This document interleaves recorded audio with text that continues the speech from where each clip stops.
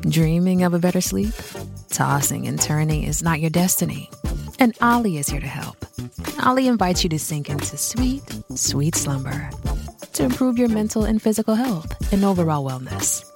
More than just melatonin, Ollie's ingredients help you unwind your mind for a delightfully dreamy drift off. Sleep is on the way at Ollie.com. That's OLLY.com.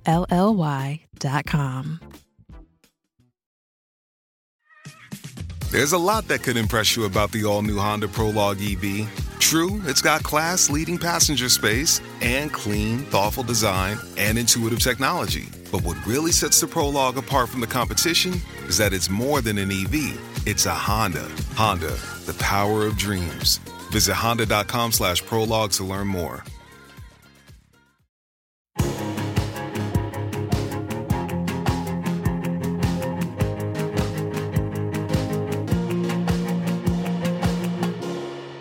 Hello and welcome to Out with Susie Ruffle. This is Series 3, Episode 16. First of all, a huge thank you to everyone that got in touch last week with the brilliant episode with Yasmin. It seemed that loads of you really enjoyed it, and I'm really pleased that we finally managed to get someone from the ACE community on the show. I'll endeavour to have more voices from across the LGBTQIA+ spectrum, and I am reaching out constantly to lots of different people. So if you felt like last week this podcast finally spoke to you, I'm really happy that it did. And it seemed that many of you felt like that, because I received a lot of emails this week and tweets and messages and Instagrams. And Instagrams, is that a thing? I think messages on Instagram is what I meant. And yeah, I'm just really delighted that people enjoyed it as much as they did. As ever, if you want to get in touch, please do. The email is hello@outwithsusieruffle.com. You can also get in touch with me on all of the socials. And like they say on every single podcast, if you wanted to rate, review and subscribe, that would be very helpful, because it helps other people find the podcast and it helps me continue making it. Okay, that's all of the admin out the way at the top of the show. I hope that you're well. I hope you're having a good week. My flat is currently hotter than the sun. I'm in my little cupboard, and I don't mind telling you, I might combust. It is very, very warm in here, but I'm not going to complain about the sunshine, because it is so nice to see a bit of sun, and it's so nice to be able to go to my local park and sit outside. And I've had a couple of shandies with my mates in the sun, which has been absolutely dreamy. So I hope you've got to enjoy the sun and the warm weather in some way as well. As always, we start the podcast with a couple of listener emails, and then we'll get into the interview. This week it's with Lauren Rolls, who is a brilliant Paralympian who I just loved talking to. Yeah, I just think she's brilliant, and yeah, I fell in love with her a little bit, as I think you'll hear. She's absolutely great, and I hope that you enjoy that conversation as much as I did. But let's get to the listener emails first. Hi Susie, hope you're well and enjoying our new freedoms. I've been thinking about writing to you for a while but never knew what to say, as I'm a straight cis woman, so I thought my thoughts and opinions always seem best kept quiet, as it isn't my time to shine. However, I wanted to thank you for your podcast and all of your incredible guests. I always consider myself to be an ally, but in hindsight, I wasn't the best one. I might add a caveat: I was never rude, judgmental or unkind, but perhaps a bit naive. Your podcast has taught me more about empathy and understanding than I realised I needed to know, if that makes sense. I am a much better ally and person as a result. My ex-boyfriend was bisexual, which at the time troubled me. I'm not sure why. I assume an insecurity on my part. However, now thanks to your guests, it wouldn't be something I'd consider as anything other than part of who they are and something to be celebrated. Thank you for making me a better person. I recommended Out to a friend recently too. Look forward to seeing you in Lyme Regis this year. Yes, I'm coming to Lyme Regis on tour. I loved your Fareham show in 2019. It's hard to remember what pre-COVID times were like. If you choose to read this out, you're welcome to use my name. Best wishes, Sophie. P.S. Sorry for the waffle. There was no waffle at all, Sophie. It was a great, concise email. Thank you very much. I'm so delighted that allies listen to this show as well. I really hope that I make something that is interesting to lots of different people, and that lots of different people who are interested in stories and people. And of course, in some ways, it's made for the queer community, but it's so made for our allies as well. And sometimes not for our allies. Sometimes people that need their opinions shaken up a little bit. But obviously that's not you, Sophie. You sound absolutely brilliant. And make sure that you come and say hello to me after the tour show in Lyme Regis. I'm looking forward to that one. You came to the Fareham show, so I think that'll be a different show. Yes, it should be.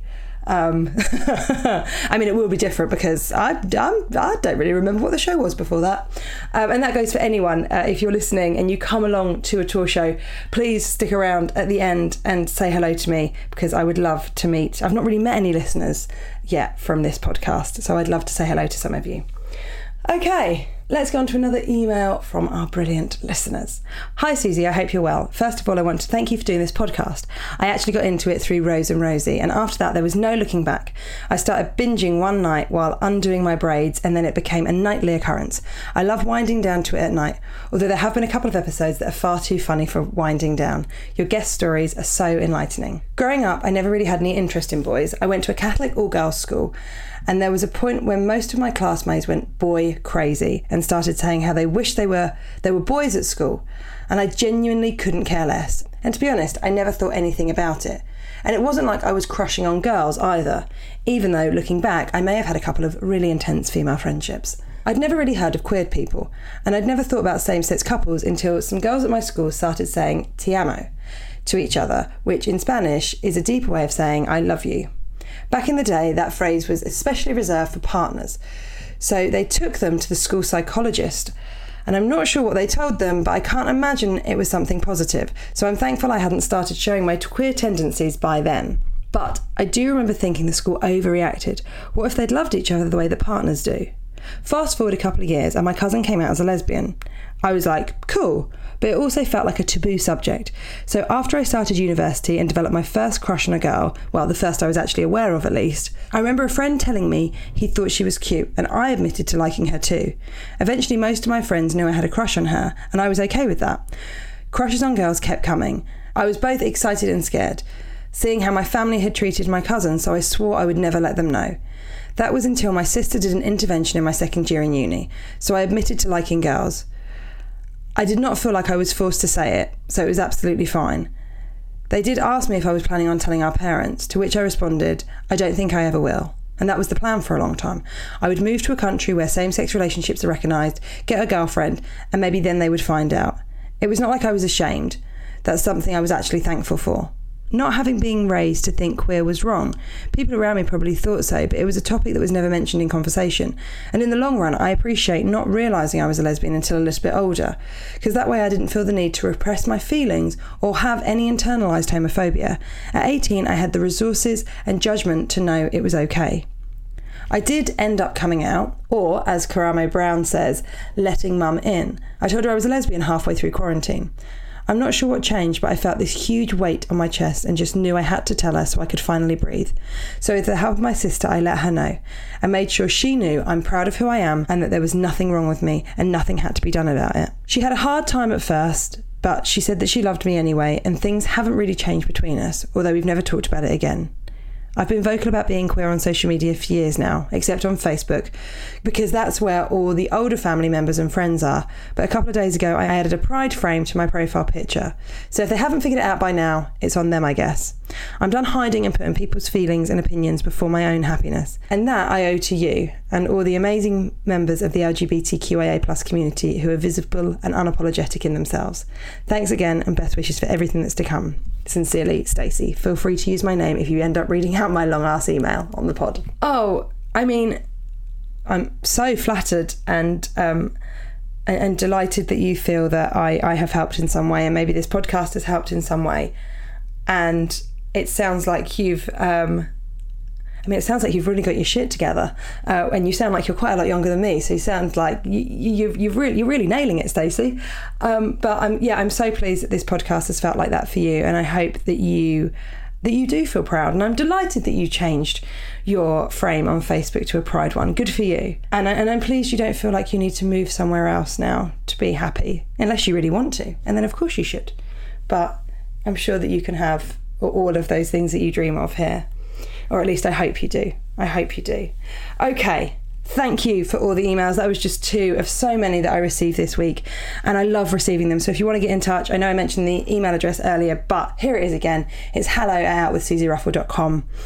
I really love receiving them and I really love sharing them on the show. So thank you to those of you that get in touch and share your stories. It really, really means a lot. Okay, let's go to today's conversation. I just loved this conversation so much. It's so interesting. And I'm so excited to support Lauren Rowles in whatever she does next. And I'm so excited. I'd love to go and see her row. Maybe we should all go and see her row. How brilliant she is. I'd also like to put out a trigger warning at the top of this podcast.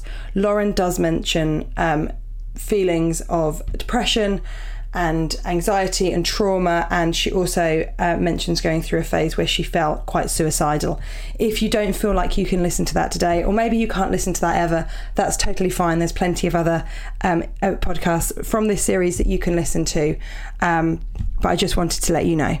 Okay, let's go now to this brilliant conversation with a brilliant woman, Lauren Rowles. Listener, I am very excited for today's conversation with British rower Lauren Rowles. At just 22, she is the world, European and Paralympic champion. At just 22! She began her career as an elite athlete at just 14 after being inspired by the 2012 Paralympic Games, finding a talent in the wheelchair track racing, and soon represented Great Britain at an international level, competing in the Commonwealth Games and the Junior World Championships. Then in 2015, she was scouted by the British rowing team, and after just 5 months of taking her first stroke, she won the silver medal at the Senior World Championships and qualified for the 2016 Paralympic Games in Rio the following year. At just 18, she won gold in Rio and was awarded an MBE in the New Year's Honours List. I'm honoured to have her on the show today. Hello, Lauren. Hi, how are you doing?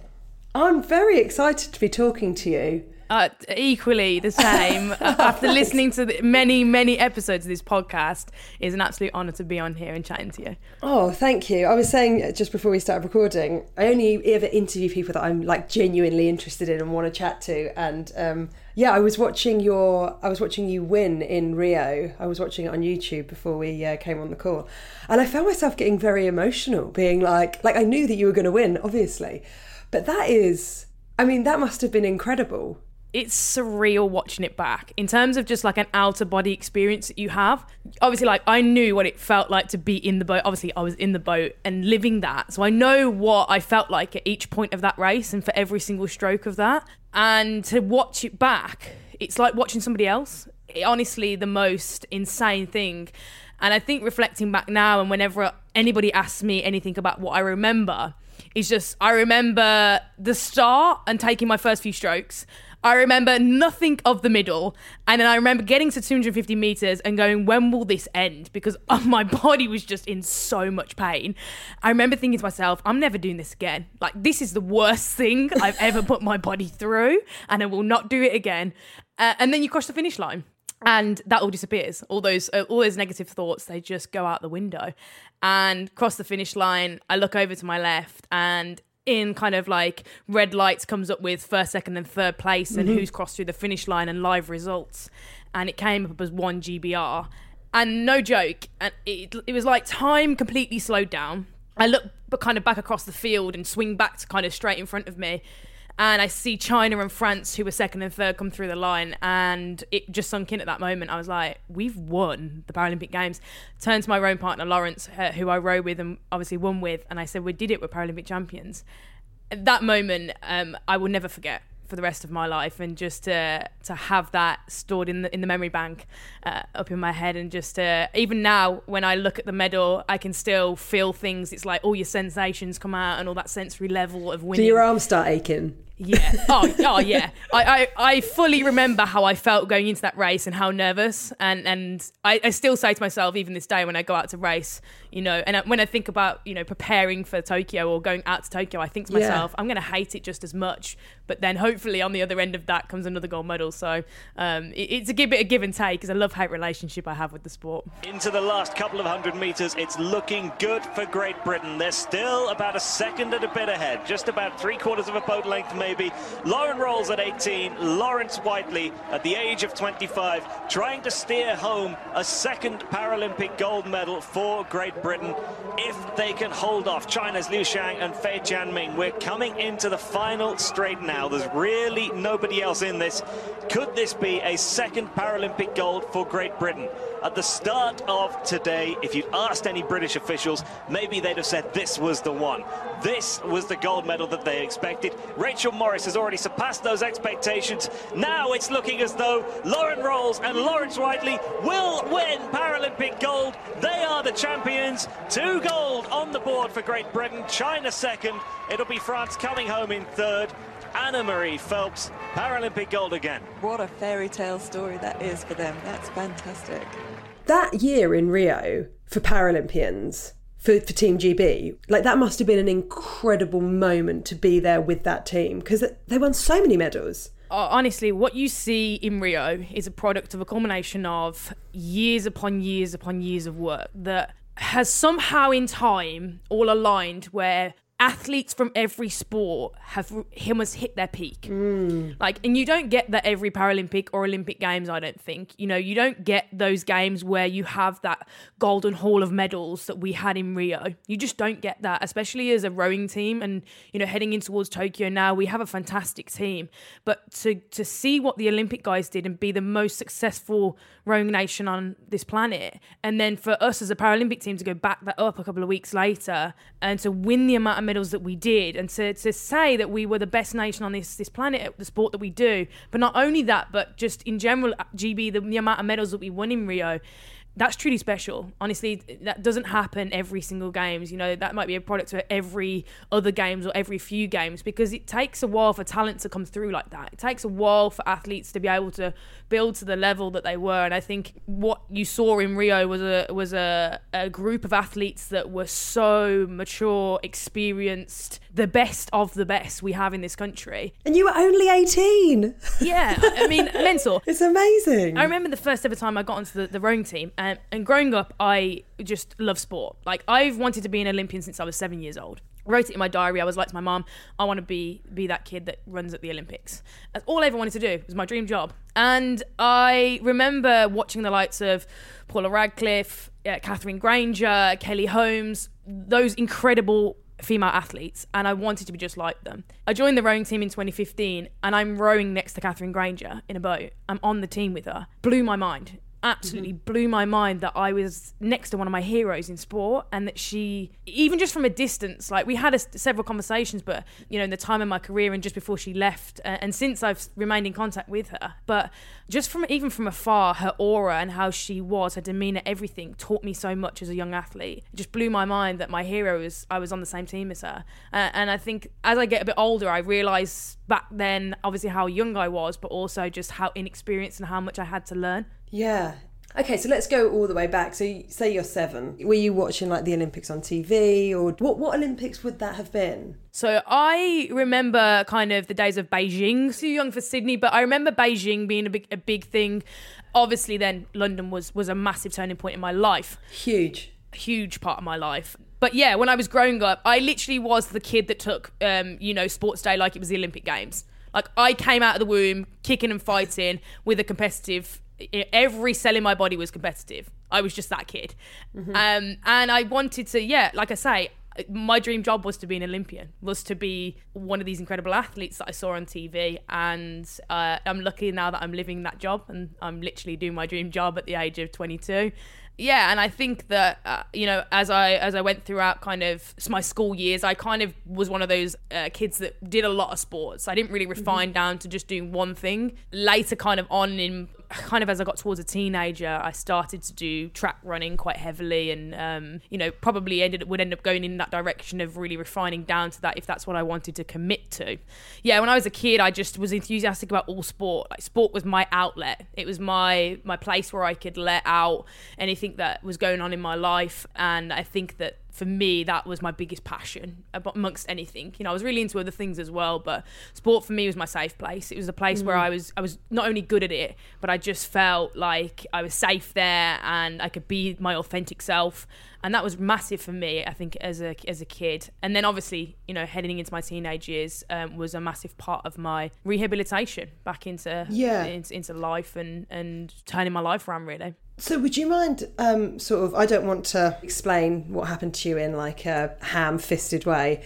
So can you explain what happened when you were 13 and how that sort of changed the direction of your life? Yeah, so I suppose take it back to the 1st of February 2012. I went to school one day, was 13 years old, completely able-bodied, probably hung out with my mates at school that day, larked around a little bit, went home, danced in front of the TV to like Stars TV or whatever was going on at the time.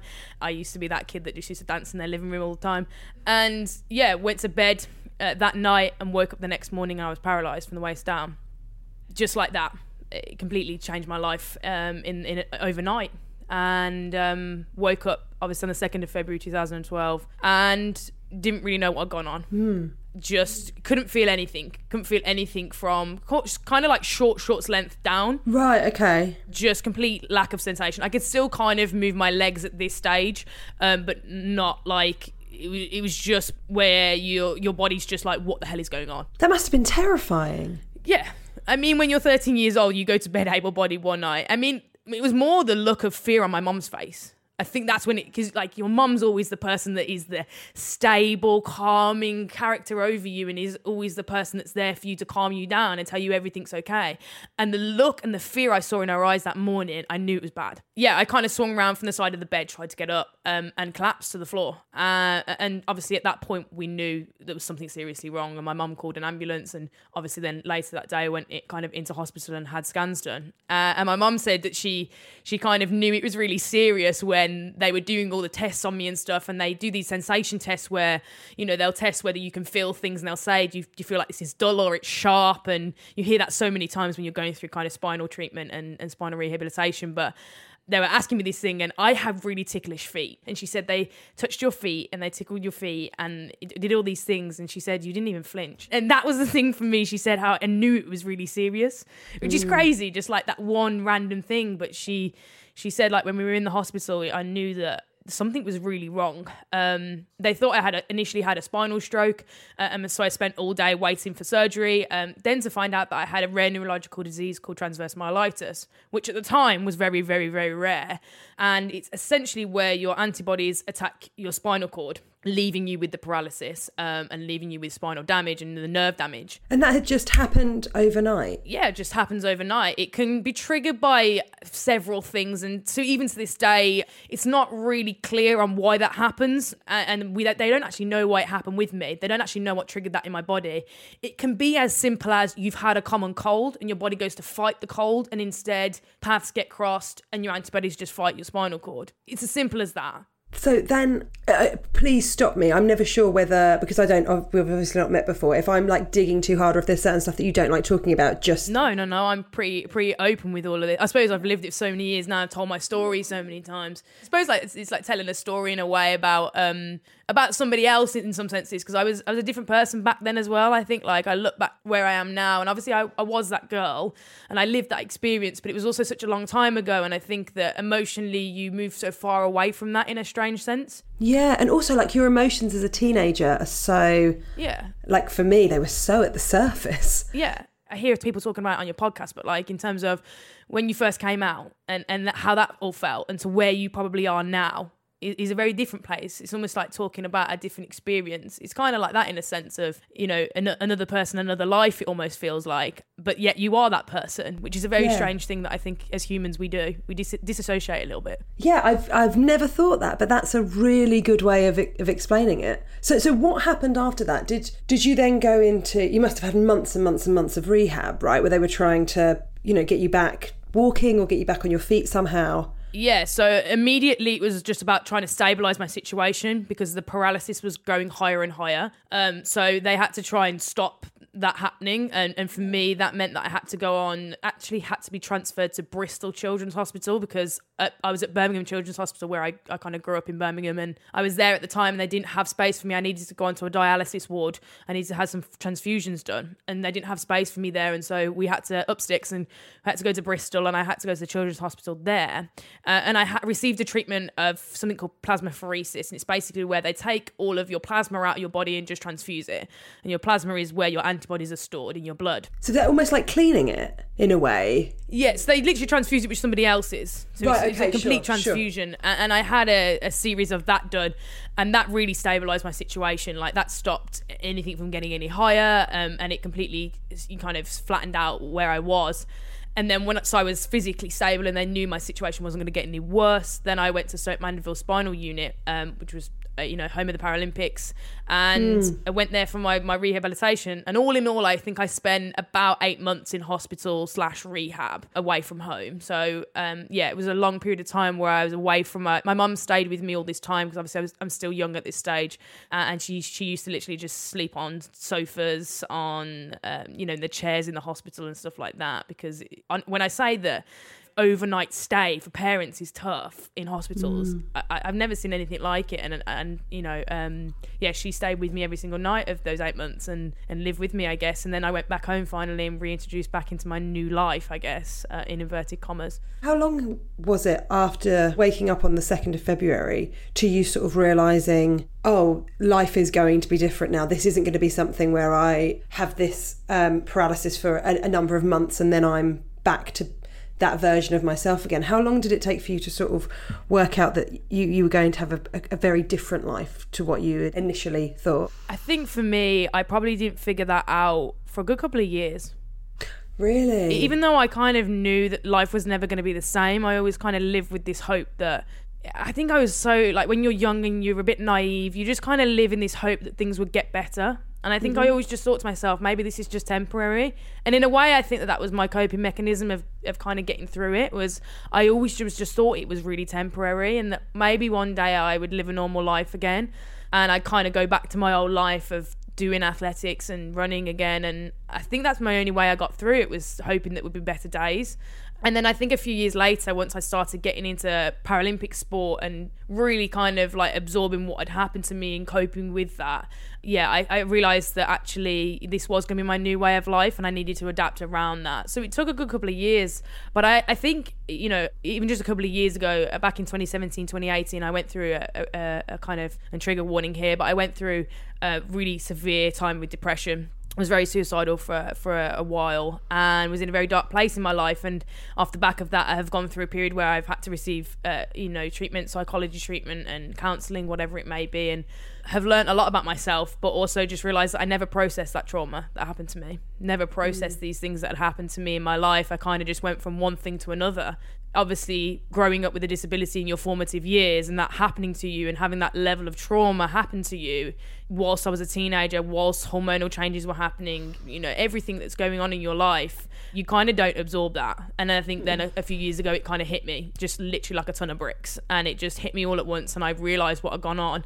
And I realised that this was permanent. This was my life now. And there was an element of exception with that, like accepting what had gone on and just accepting that this was going to be my life now. And that was really difficult. I think, even years down the line, I'm 8 years, 9 years down the line of being paralysed and living in a wheelchair day to day. And it's still a day-to-day thing of where you find new things where you're having to accept that this is your life. I found it quite a lot as well when I was a teenager. Like when my friends started going off and we were going out and we were going clubbing or we go out to gigs. Like I was massively into music as a kid. I went to my first gig at like 11. And then I kind of just grew up going to gigs with my mates. And then when I became in a wheelchair and became paralysed, like I couldn't go to gigs properly anymore. I couldn't be in the centre of the mosh pit. I couldn't do all of those things. And then when I started going out and I was going out clubbing with my mates, access is difficult to clubs, and a lot of bars and places do not have access. And it really made me angry. Yeah. It made me an angry teenager because I had so much hate and resentment towards my own body. Yeah, I had to go through a process of overcoming that and letting go of that anger recently. Yeah, but I think that's totally understandable to be I mean, accessibility is so... I mean, it's something I know a little bit about because it's something that I always try and do with my comedy shows. I always try and make sure that they're accessible, you know, and it's really difficult when you go to somewhere like the Edinburgh Festival where it's like cobbled streets. It's like an absolute nightmare for anyone that might have a disability or might have some sort of, you know, issue getting up and down stairs or whatever else. And I mean, I'm not surprised it makes you angry. It must be... I mean, certainly at that formative age, I'm just trying to think of like, you know, I was so angry and I had very little to be angry about, really. But I can totally recognise that. And I guess like after having 8 months being away, just being you and your mum, then sort of going back to school and like that must have looked very different because I'm now thinking of my school and I'm thinking, well, I guess a quarter of it was accessible. Yeah. I was really lucky at the time. So I started high school literally that year in 2012. So I started school, well, it would have been like 2011, I would have started year 9.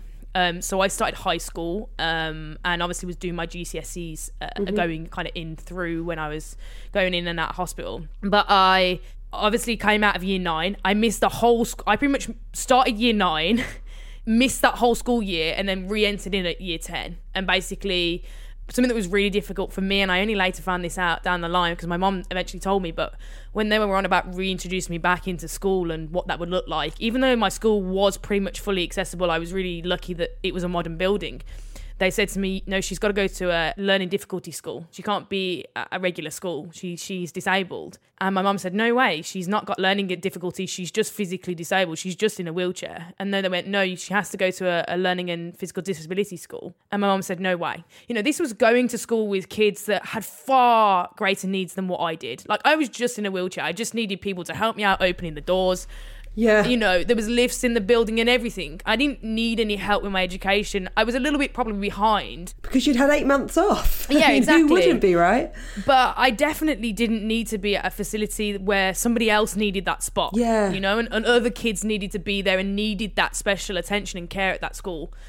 And my mum fought tooth and nail to get me back into school and get me back into mainstream school. And they fought back hard.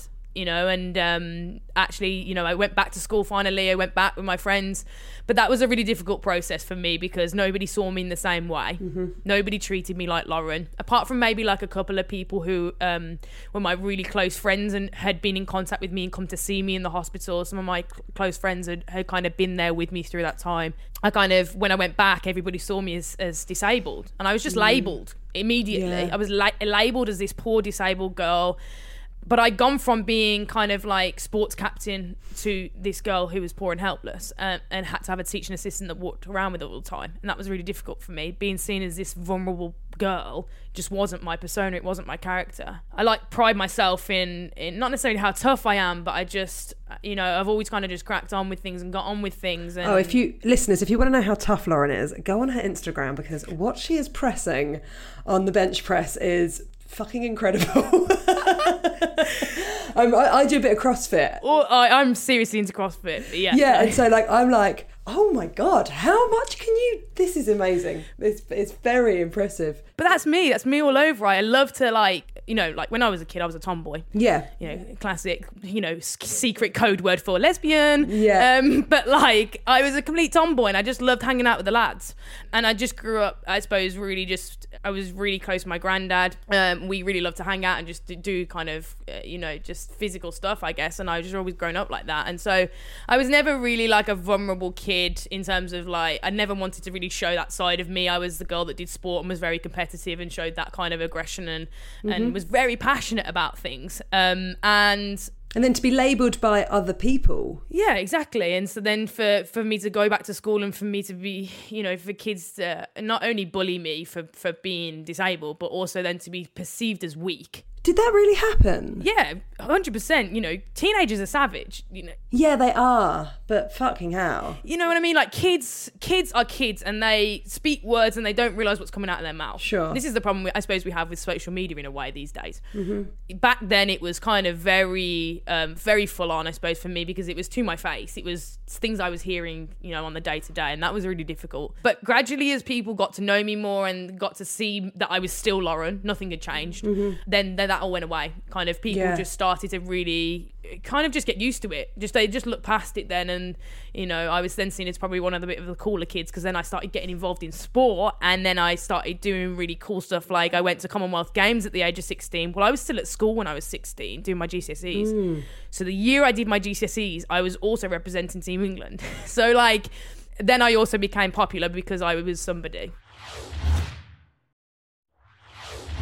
So, you know, I'm just thinking about sort of that sort of formative time where certainly for some of the guests that we've had on the show, that's when your sort of sexuality becomes more apparent.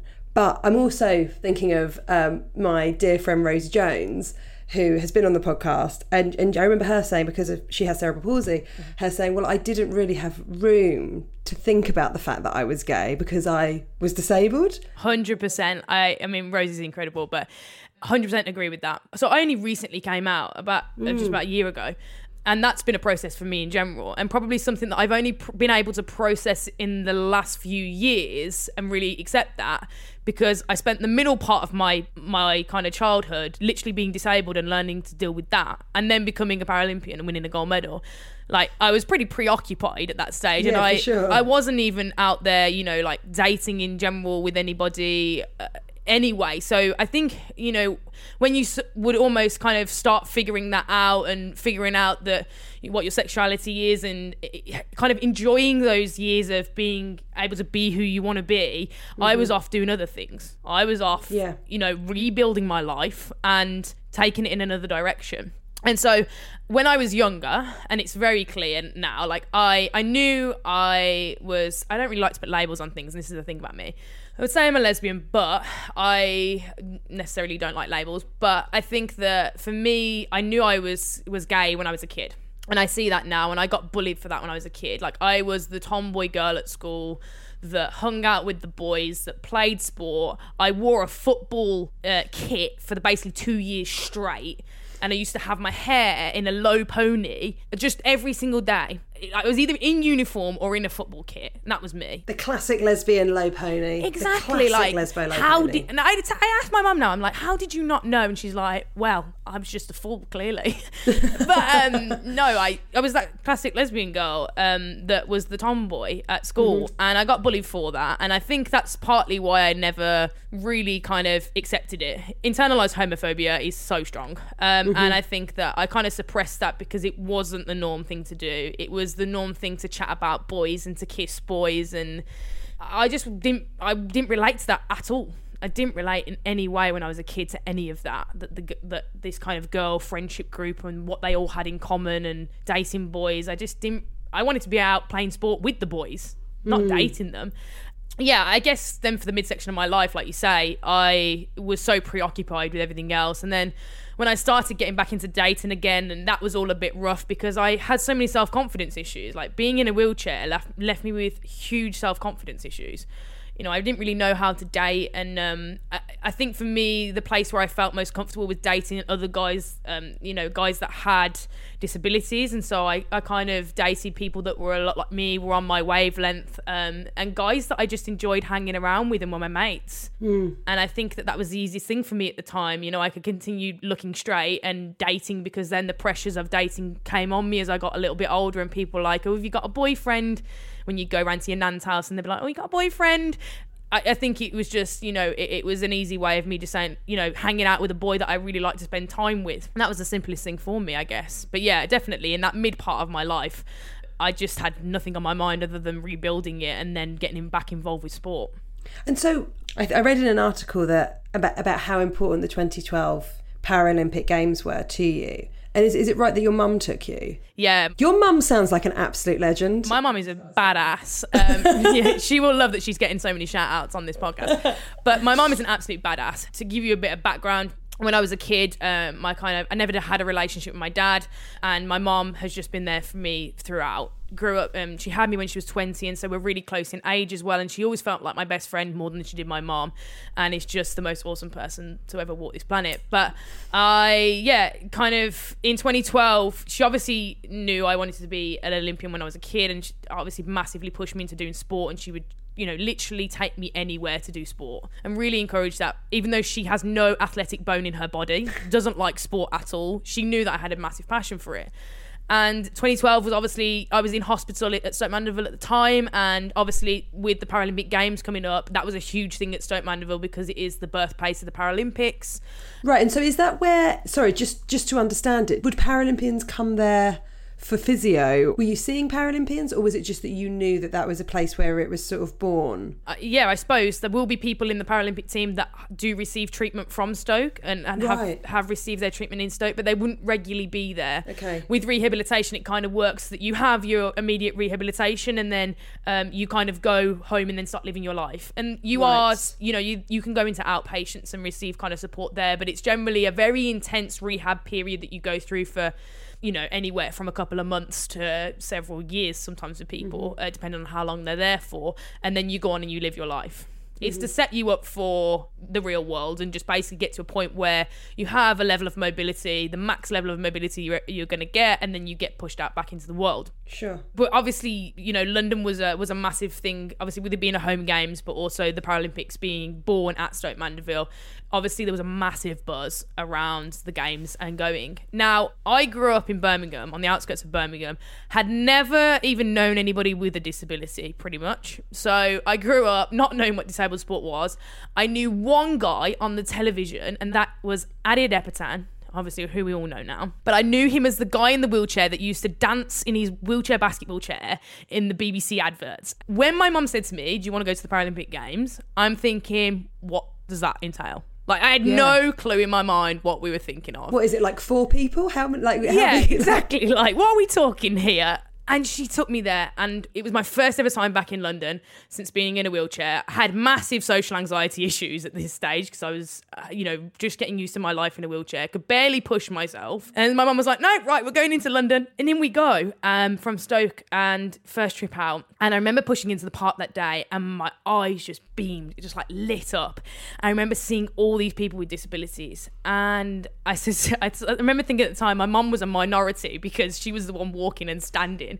And I just felt so at home. I just couldn't believe how normal I felt, and it was just so nice to be out and about, but to be in a space full of people where there wasn't people staring at you, there wasn't people like looking the other way and gazing at you and gawping at you. It was so nice just for people to go about their business and for you to feel like you belong somewhere. And I went to watch so many sports and the time I went to London. We watched like kind of swimming, wheelchair rugby, football, blind football, so many different sports. Honestly, when I say it changed my life, it was a pivotal day, and I will never ever forget the feeling that I got from watching the athletes compete that day. And I pushed out the pot that day, and I said to my mum, this is what I want to do. I want to go to the Paralympics. And I was just motivated. It was like my brain had just switched back on again. It was like I found Lauren again for the very first time in about a year. And it was the next Olympics you were there? Yeah, 4 years later, and I'm on that start line. So obviously a lot had happened in between those 4 years. Of course, yeah. But yeah, London for me was a massive turning point. It opened my eyes to what Paralympic sport was and how competitive it was. It wasn't just people that had disabilities that were just participating in a bit of sport. It was competitive athletes doing sport, and I had total admiration for these athletes, and I was inspired. When they say inspire a generation, and that was the slogan of London, it inspired a generation, and it inspired me. And we got just stuck into it, and we tried to find an athletics club immediately, because I used to do track running. So we thought, you know what, we'll go back to the track, and I'll do wheelchair racing. And so my mum searched high and low for a wheelchair racing club. And in the November of 2012, I did my first ever track session in a racing chair. After that first session, were you like, this is it? Yeah. It was a cold November Sunday morning, and I sat in that track chair for the very first time, and I started pushing around the 400-metre track, and I was going so slow. Are the track chairs, just to ask, just so I can have like a picture in my mind, are they the ones that have... Do they have a wheel at the front as well? Yeah, so they're like 3 wheels, and you almost like punch the hand rim to push it round. So yeah, it's kind of like, it is essentially trying to mimic running for people in wheelchairs in a kind of way, but you're going at like 20 miles an hour. So it's quite fast, but I loved it. And had you sat in one of those chairs before? No, not at all. Right. I'd never sat in a racing chair before, so getting into it was one thing. And then just like learning the movement. It wasn't like pushing your day chair, because you kind of grip grip your hands and you try and grip to a day chair. In a racing chair, like I say, you have gloves on. So you have these kind of gloves on, and the idea is that you should punch the rim, the push rim, and you kind of punch and flick it round. There's a real technique to it all. A very technical sport, but I had no idea what I was doing. I just kind of gave it the best bash I could at it. Like anything, I just go into it wholeheartedly and just gave it my all. And I loved it. I absolutely loved it. And just, it went from, I started training with the guys at Coventry a couple of times every few weeks, and then it turned into a couple of times a week, and then a couple of times a week turned into a couple of times a day. And before I knew it, I was fully immersed in this athlete lifestyle, and I found a real talent in it, I suppose. And I was young, was relatively new at my disability, and sport was almost used as my rehabilitation tool. It gave me so much more mobility back than I had when I went into it. One thing that's really interesting about spinal injuries is that, especially if you did sport prior to having a spinal injury, is that you have so much muscle memory, and your brain can rewire your nerves somehow over a period of time if you keep doing repetitive actions. And they think that a lot of where I gained a lot of my mobility back from is actually from sport. I started getting back into swimming and all the things that I used to do when I was a kid, and it was like my brain remembered how to do those things. And slowly but surely my nerves started to reconnect. Yeah, it gave me so much back, and it just made me independent. Like when we talk about the time in 2012, I went back home. My home was inaccessible. I lived on the ground floor in my grandparents' living room and in their bedroom, and we kind of got the house redone. But my mum was also my full-time carer. I couldn't transfer out my chair on my own. I couldn't bathe myself. I couldn't clothe myself. I couldn't barely do anything for myself. So you're like at 13 at this point, 13, 14? 14 at this point in 2012. And so then a couple of years later, I'm completely independent, have got my life. I'm in a wheelchair, but I can do everything on my own. I'm going back to school. I don't need a teaching assistant that follows me around. Like, this is what sport had given me. It not only given me that kind of passion and zest for life again, but it had given me independence. And I saw that and I was like, I want to chase that.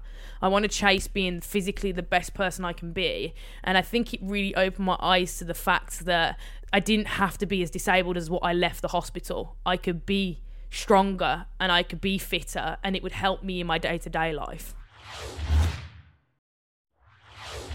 I'm sure it didn't feel like a short time when you were going through the training and pushing your body to like new limits. But, in a relatively short time, then you're at Rio, you win gold, as we came on the call, I said, I need to congratulate you because last week you won the European Championships. Yeah, it seems crazy. First ever European title. I hold all 3 titles now, which has been my dream in my career for so long, to hold World, Paralympic and European. And to sit there and say that, and I had to kind of have a bit of reflection kind of when I came back from Italy, and obviously I've been back in training. I was back in training the next day when we came back. But I just had to sit and reflect for a minute back on the plane, and was just like, how far I've come since 8 years ago, 9 years ago now. Wow. But yeah, even where I've come in the last 5 years, even in the last year, this time last year, I was a completely different person to what I am now. And I think that, as every year goes on, I grow towards the kid that I wanted to be when I was little. And I wanted to be this incredible Olympian, and I want to, now where I sit is I want to inspire other kids to take up sport and change their lives through sport, but also to live authentically.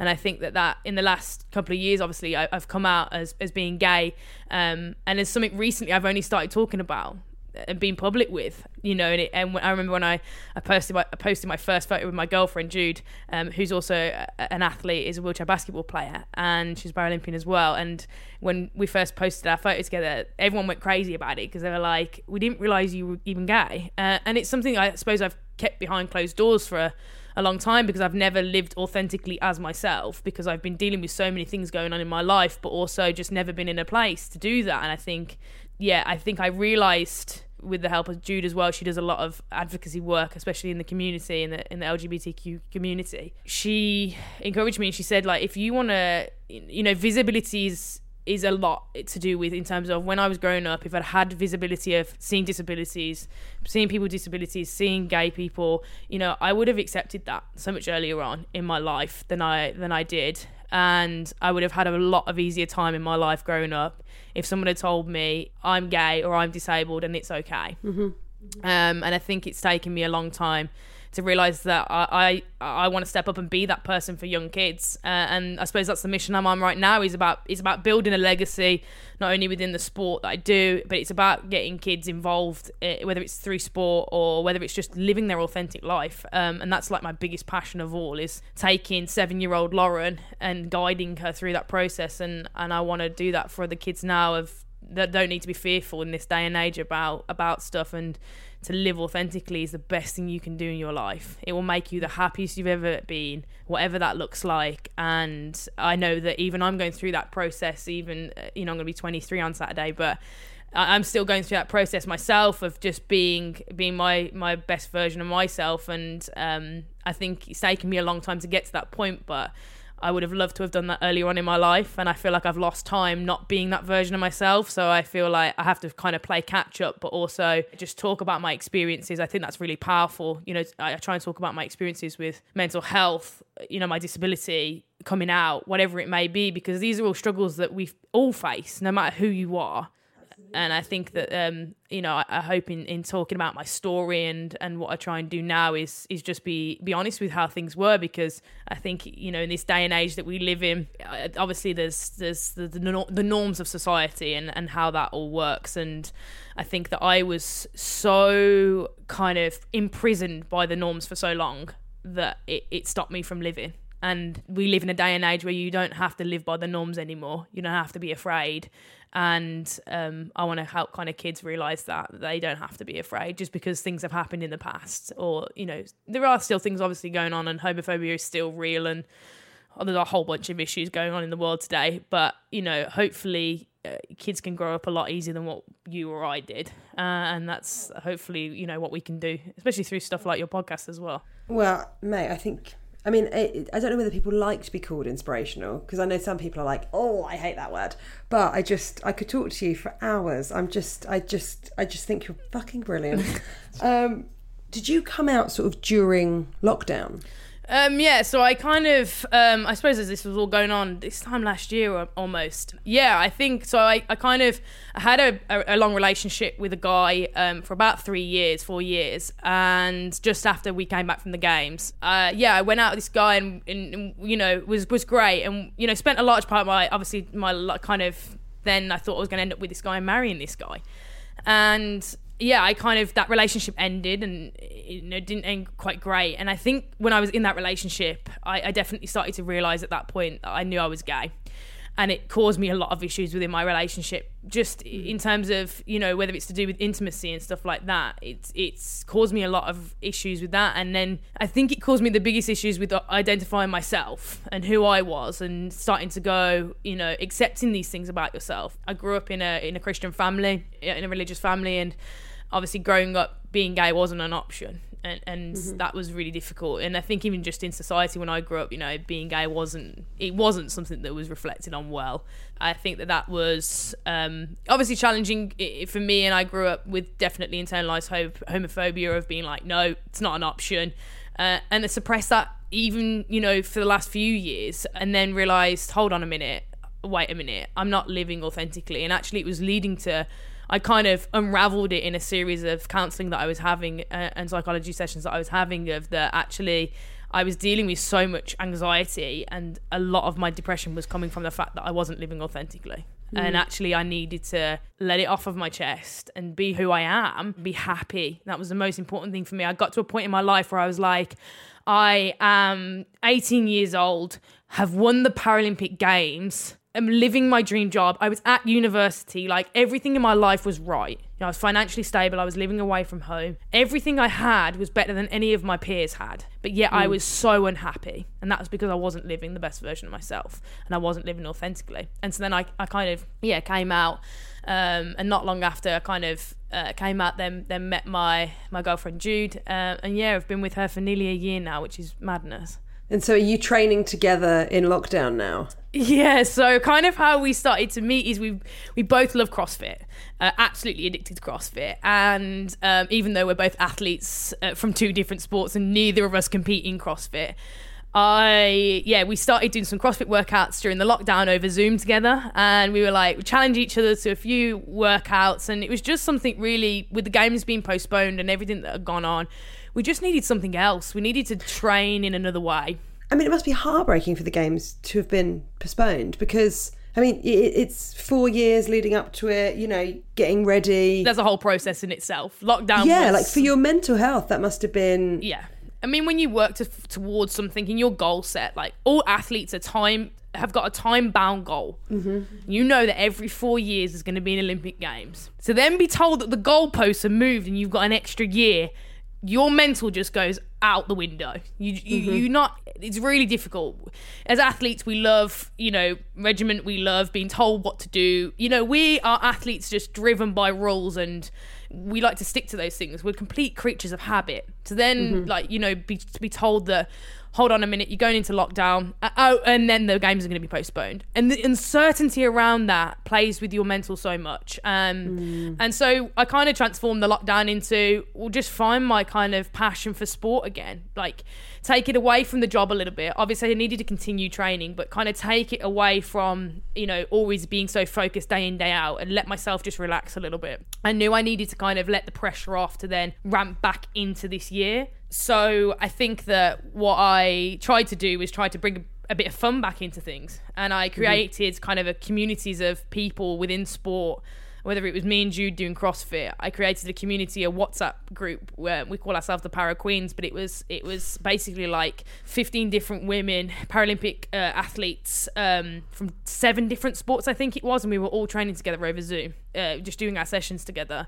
And then we had a separate community going on, and it was my rowing team, and we were doing ergo sessions over Zoom with one another. And that was the core group of us, obviously training together as a Paralympic team. But then we invited people in that were from other sports. So we had guys from wheelchair rugby, swimming, some of the girls that were on this call, and they had all learnt to erg, indoor row for people that don't know what erging is. Yeah. But indoor row during the lockdown, because a lot of people had indoor rowers, had Concept 2s just, you know, hanging around in their houses, or they've been able to borrow something off somebody. They adapted the ergos and made them, you know, specific to their disabilities, and then they started getting involved in our sessions. And so we made these kind of communities of people that just were training together but just loved doing the sport. And camaraderie, I guess. Yeah, it's just incredible. Just, you know, the main reason why I love sport is the community. We all love to be part of a community, and sport for me is the place where I feel most at home. And so to have, you know, these groups of people, these incredible women that I was training with and that motivated me throughout a really difficult period. You know, there'd be mornings where I'd literally roll out of bed and be still eating my breakfast on the call, and they'd be like, Lauren, hurry up and get on the ergo, like we need to start the session, or we'd be lifting together. To have that level of, you know, like you say, inspiration, but just motivation, like in front of you from other people, is the biggest source of motivation I needed to get throughout the lockdown. And to have community there was the only thing that got me through. You know, I wouldn't have been able to train twice a day from my house, from my literal living room, and I wouldn't be sat here today as European champion without every single one of those people training with me on Zoom every single day. That's amazing. That's awesome. And do you feel now like you're, because of coming out quite recently, and certainly it being a public thing quite recently, because I don't know, I'm sorry that I don't know this, but it doesn't seem like there's loads of out athletes. There's some, but there's not loads. Yeah, I think, you know, there's some athletes obviously that are out, you know, obviously massive icons like Tom Daley and people like that have been out that you know, have led the way for many of us and have been bold enough and brave enough to be out there. And I think it's really, I know within rowing, a lot of people ask me, well, have you faced, you know, were you scared to come out, or, you know, has anybody said anything to you that's been negative? And honestly, no. There's not many athletes. There's about probably 4 of us that are out and gay within the rowing team. But it's just not something that's really cared about. And I'm really, really lucky to be in a sport where it's not considered to be an issue. And I can't speak for every sport because all sports are different. And I know that in sports like football and stuff, it's a huge, huge, huge issue. But I think that, you know, generally in rowing, I'm really lucky, really, really lucky. And I think that's why when I came out to my teammates and stuff, I didn't really see it as that much of a big thing, because I knew that they would be okay with it. Mm-hmm. And I think that it didn't change my job. It didn't change what I did in my job. It didn't change my relationships with those people. I think it was coming out to my family and my friends that was the hardest thing, because I didn't want to lose people. I didn't want to lose people out of my life that didn't agree with the way I wanted to live mine. And I think that's what I was most scared about. But yeah, in sport, you know, it is seen as a big thing. And I think for a while after, the reason why I probably also didn't want to come out is because I am seen publicly, and though I'm not in any way as any kind of almost like celebrity or public figure in a sense, but like I do have like young kids that follow me. I do have brands that follow me. You know, I am seen in the public eye as being an athlete, and obviously, you know, on my social media and stuff, you know, I do, you know, I'm out there putting out what I want to put out there in terms of how I represent my life, but just, you know, I never really kind of let anybody know who I was. It's always about Lauren the athlete, and that's what I try and show on social media, is because people follow me because I'm the athlete. And then I started to realise more and more, and I mentor quite a few young girls and stuff, and they started saying, well, Lauren, you're gay as well. And they were like, we don't know that on social media. You were like, why don't you tell people about that? And I was like, started thinking about it, and I was like, yeah. And then I started having more conversations with Jude, and Jude she does a lot of work for the community and stuff, and is really out and proud about that.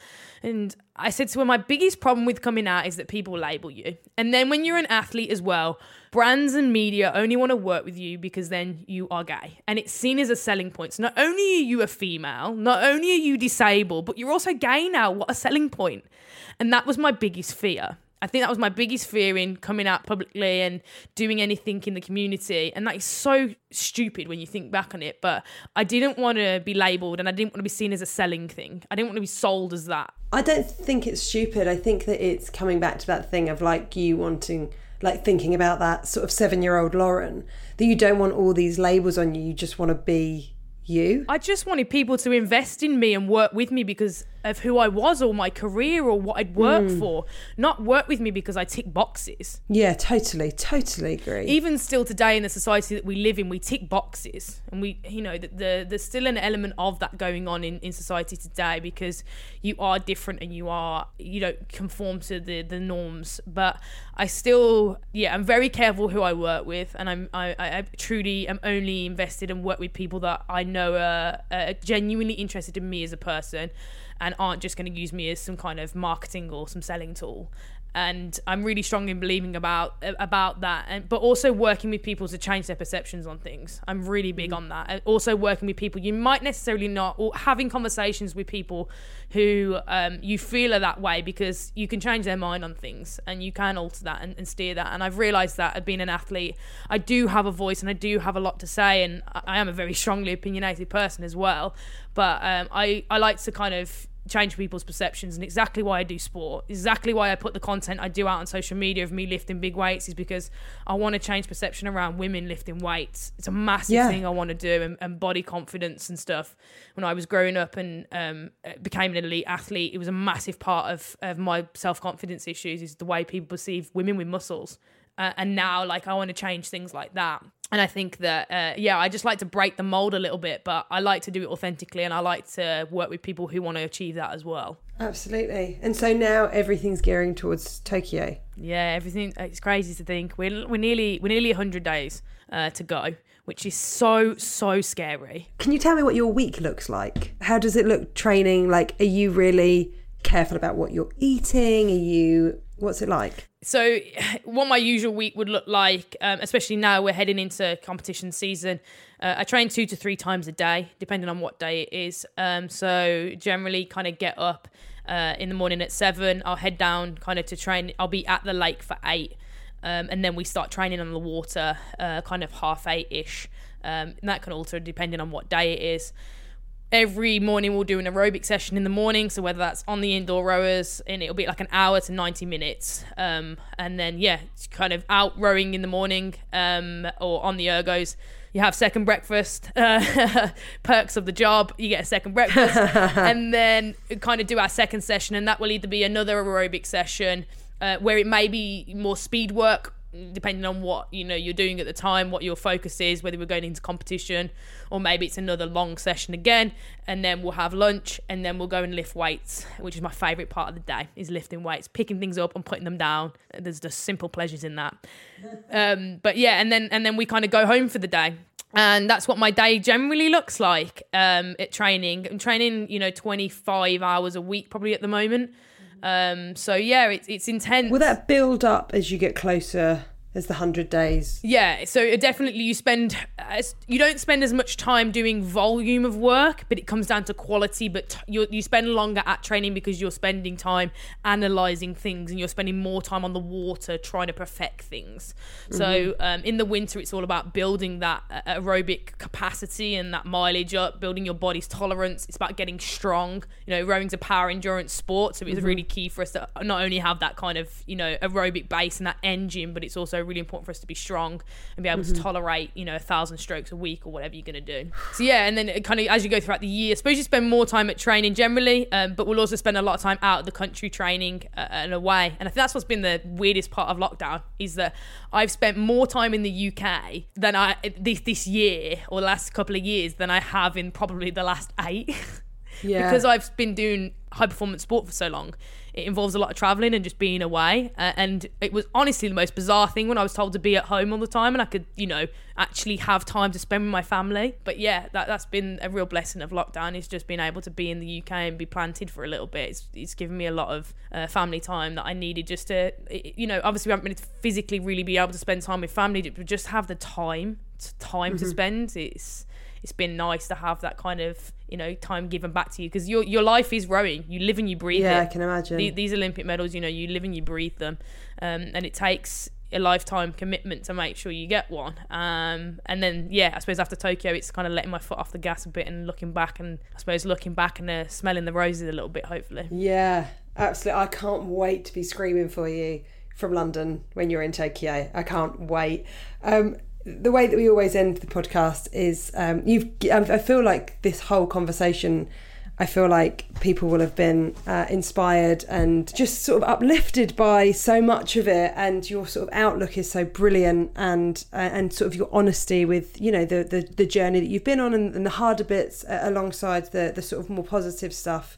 You speak about it with with a lot wiser than your years. Put it like that. But if you had to give advice to maybe that version of yourself on, maybe not the 2nd of February 2012, but maybe, the 10th, or someone that's listening that maybe they're not in quite the same position, but they're sort of having to look at their life in a slightly different way than how they envisaged. If you had to give them some advice, what would you say?